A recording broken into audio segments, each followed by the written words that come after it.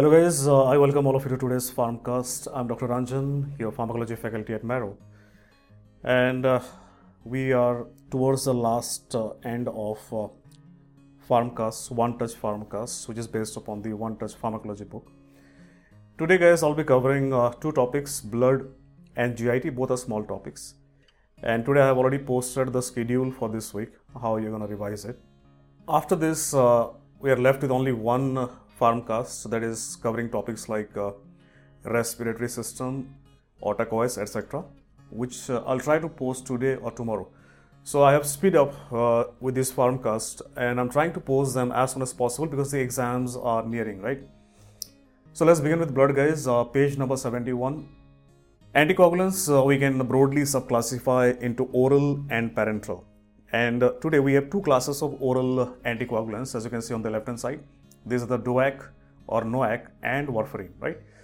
Now, DOAC or NOAC, the first MCQ points here which have been asked is based upon the name of the drugs, like which is an oral direct thrombin inhibitor, that is dabigatran, or which is an oral 10A inhibitor, apixaban, rivaroxaban, edoxaban, right? These are oral 10 inhibitors. So the first MCQs here which have been asked in the last 5 to 10 years, these are pretty basic ones, right?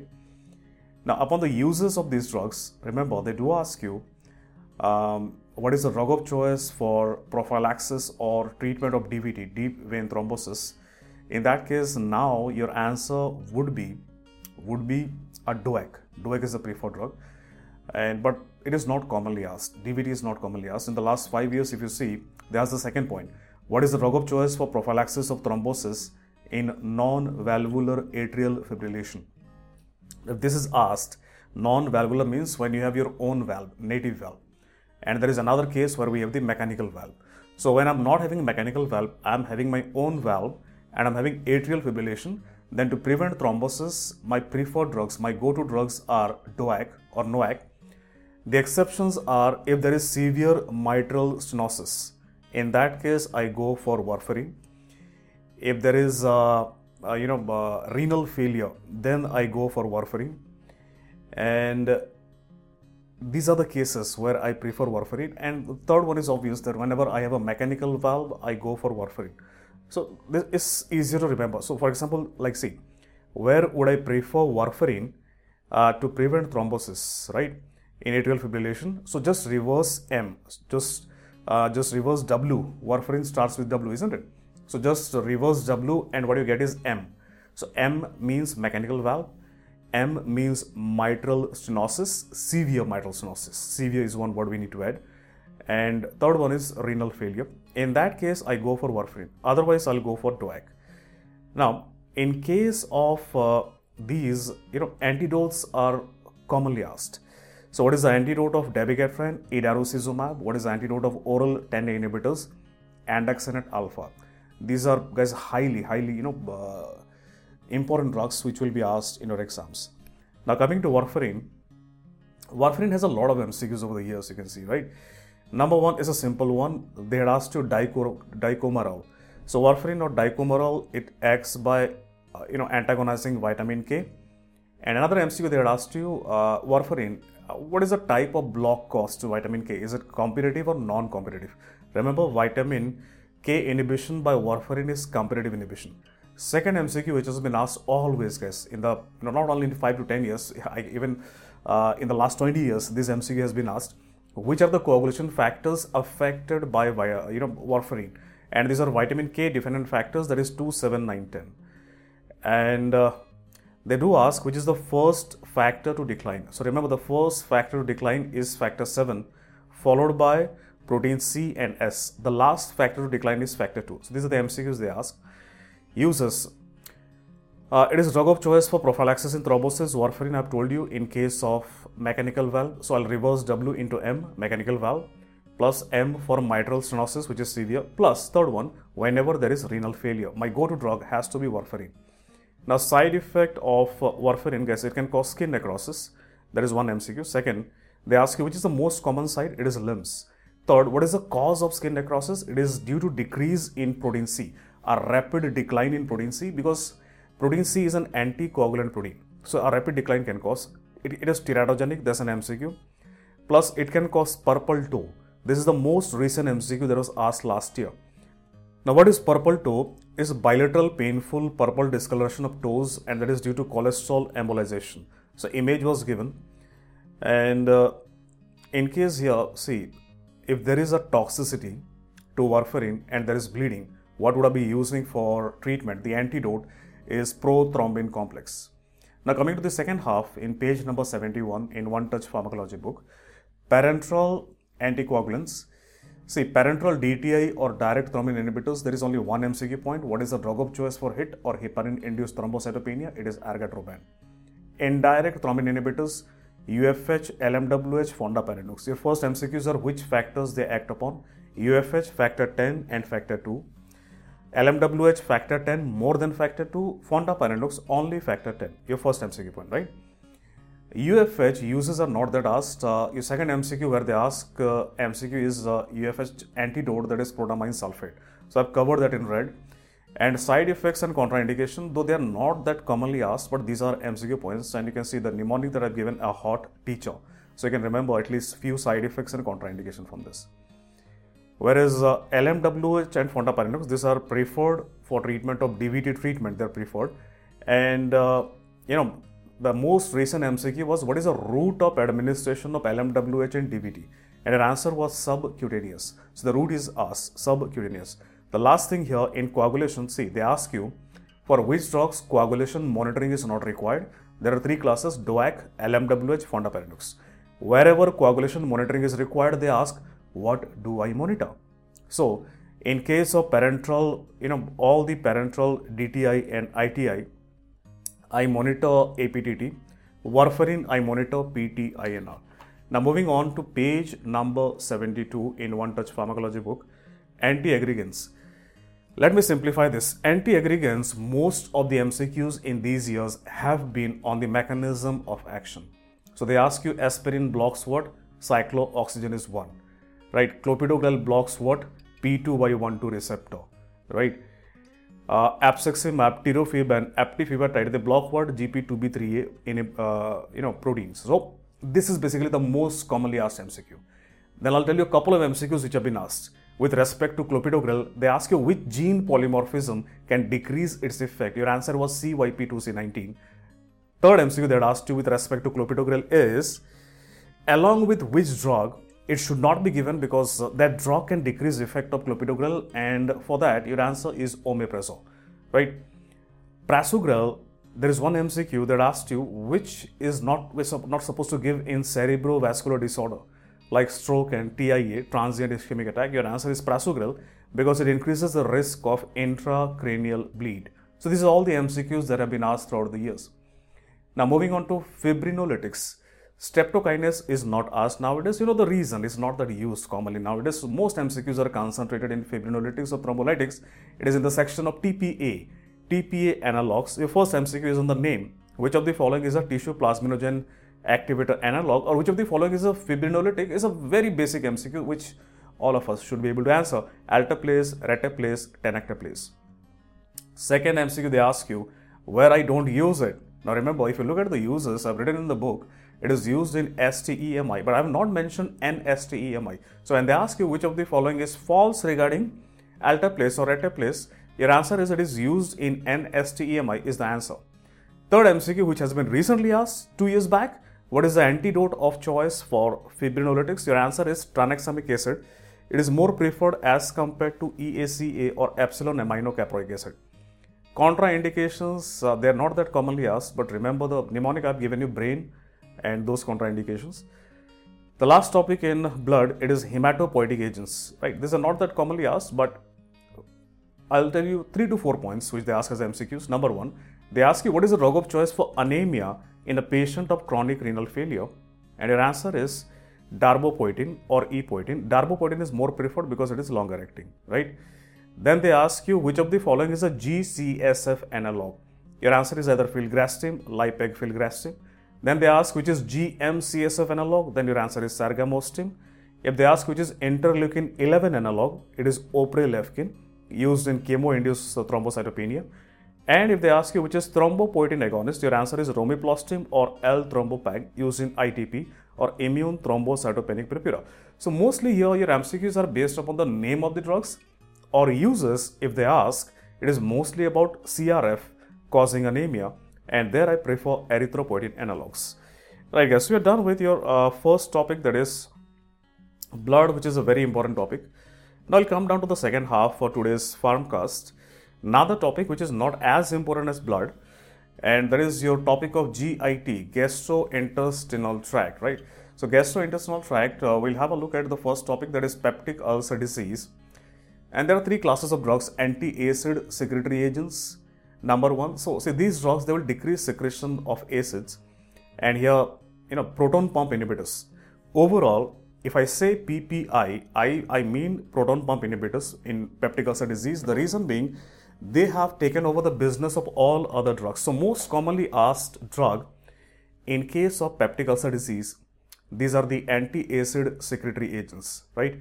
And PPIs. So PPI is your first MCQ is on drug of choice, where their drug of choice, see, anything related to stomach, anything related to stomach, PPIs are the drug of choice. So it can be any kind of ulcer, GERD, Zollinger-Ellison syndrome, Barrett's esophagus, H. pylori. One point you need to remember, there is only one disease where lifelong PPI is required, and that is Barrett's esophagus. The reason being, it's a pre-neoplastic condition, right? So uses are important. Second, they ask you, when should I take PPIs? At least 30 minutes before food. That is the right answer. Side effects of PPIs. Guys, remember, PPIs are important. So PPI side effect: pneumonia, pseudomembranous enterocolitis. They can decrease absorption of calcium, iron, vitamin B12. And because of decreased calcium, they can cause osteoporosis and a specific fracture, that is hip fracture. So these have been asked. They can also cause hypergastridemia. H2 blocker. Remember, the only MCQ that is asked nowadays is about the side effect of cimetidine. It can cause impotence and gynecomastia. That is because it can block androgen receptors. It can increase prolactin, and that is the reason why it can cause galactorrhea. Now moving on to the second class of drugs in peptic ulcer disease, these are gastroprotective agents. And guys, remember, gastroprotective agents, misoprostol is a prostaglandin E1 analog. So only MCQ they ask you here, what is PG, prostaglandin E1 analog, misoprostol? Now remember, use of this drug is used in NSAID-induced gastric ulcer, and it is the most specific drug. But if they ask you what is the drug of choice for NSAID-induced gastric ulcer, your answer will not be misoprostol. What would be the answer in that case? The answer in that case would be PPI or proton pump inhibitors. Now sucralfate. Sucralfate, see, remember, is a drug which is a gastroprotective agent, and it is polymerized by gastric hydrochloric acid, right? And that is the reason why, since I need acid, it is contraindicated with antacids. That's a commonly asked MCQ.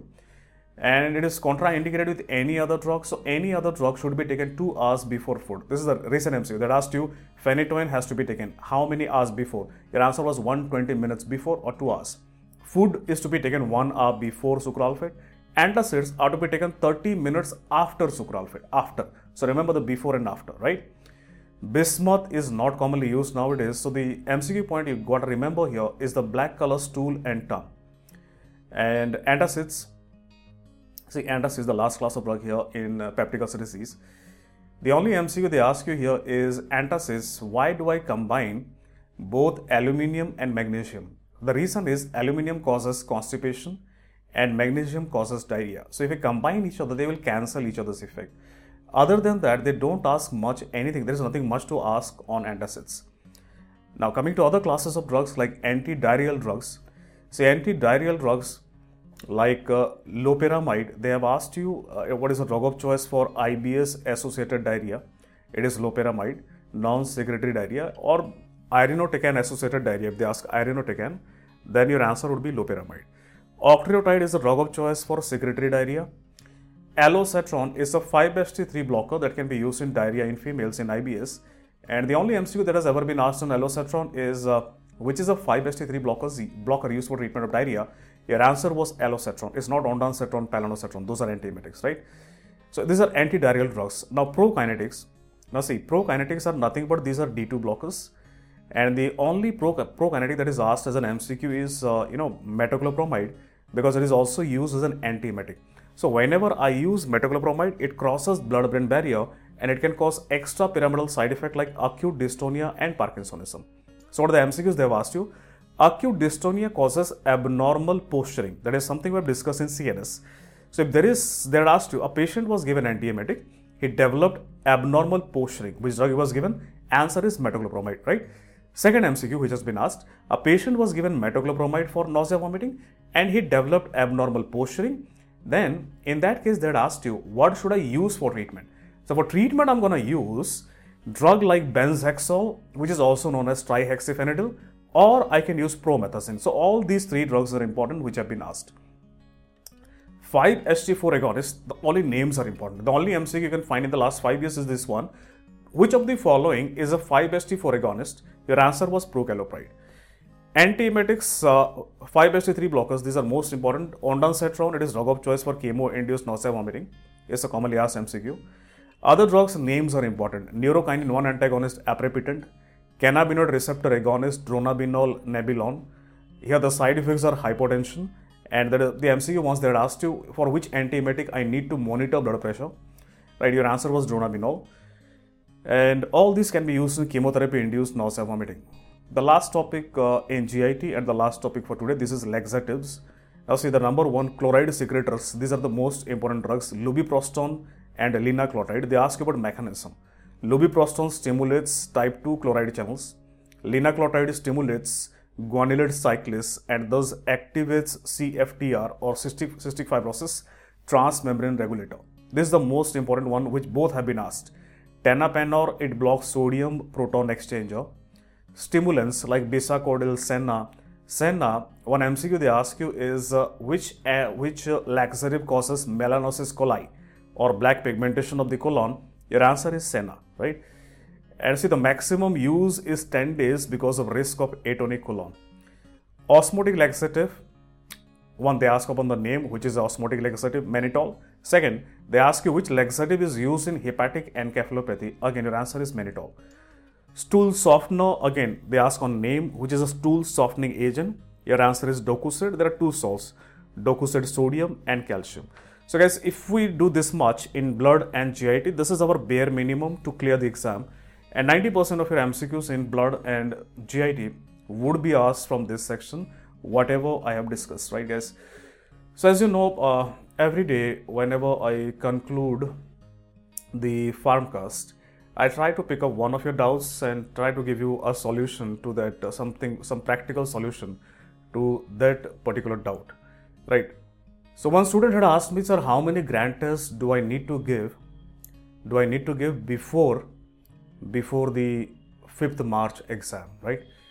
Now, if I would have been in your place, so whenever you ask a doubt, I keep myself in your position and then I take a decision, right?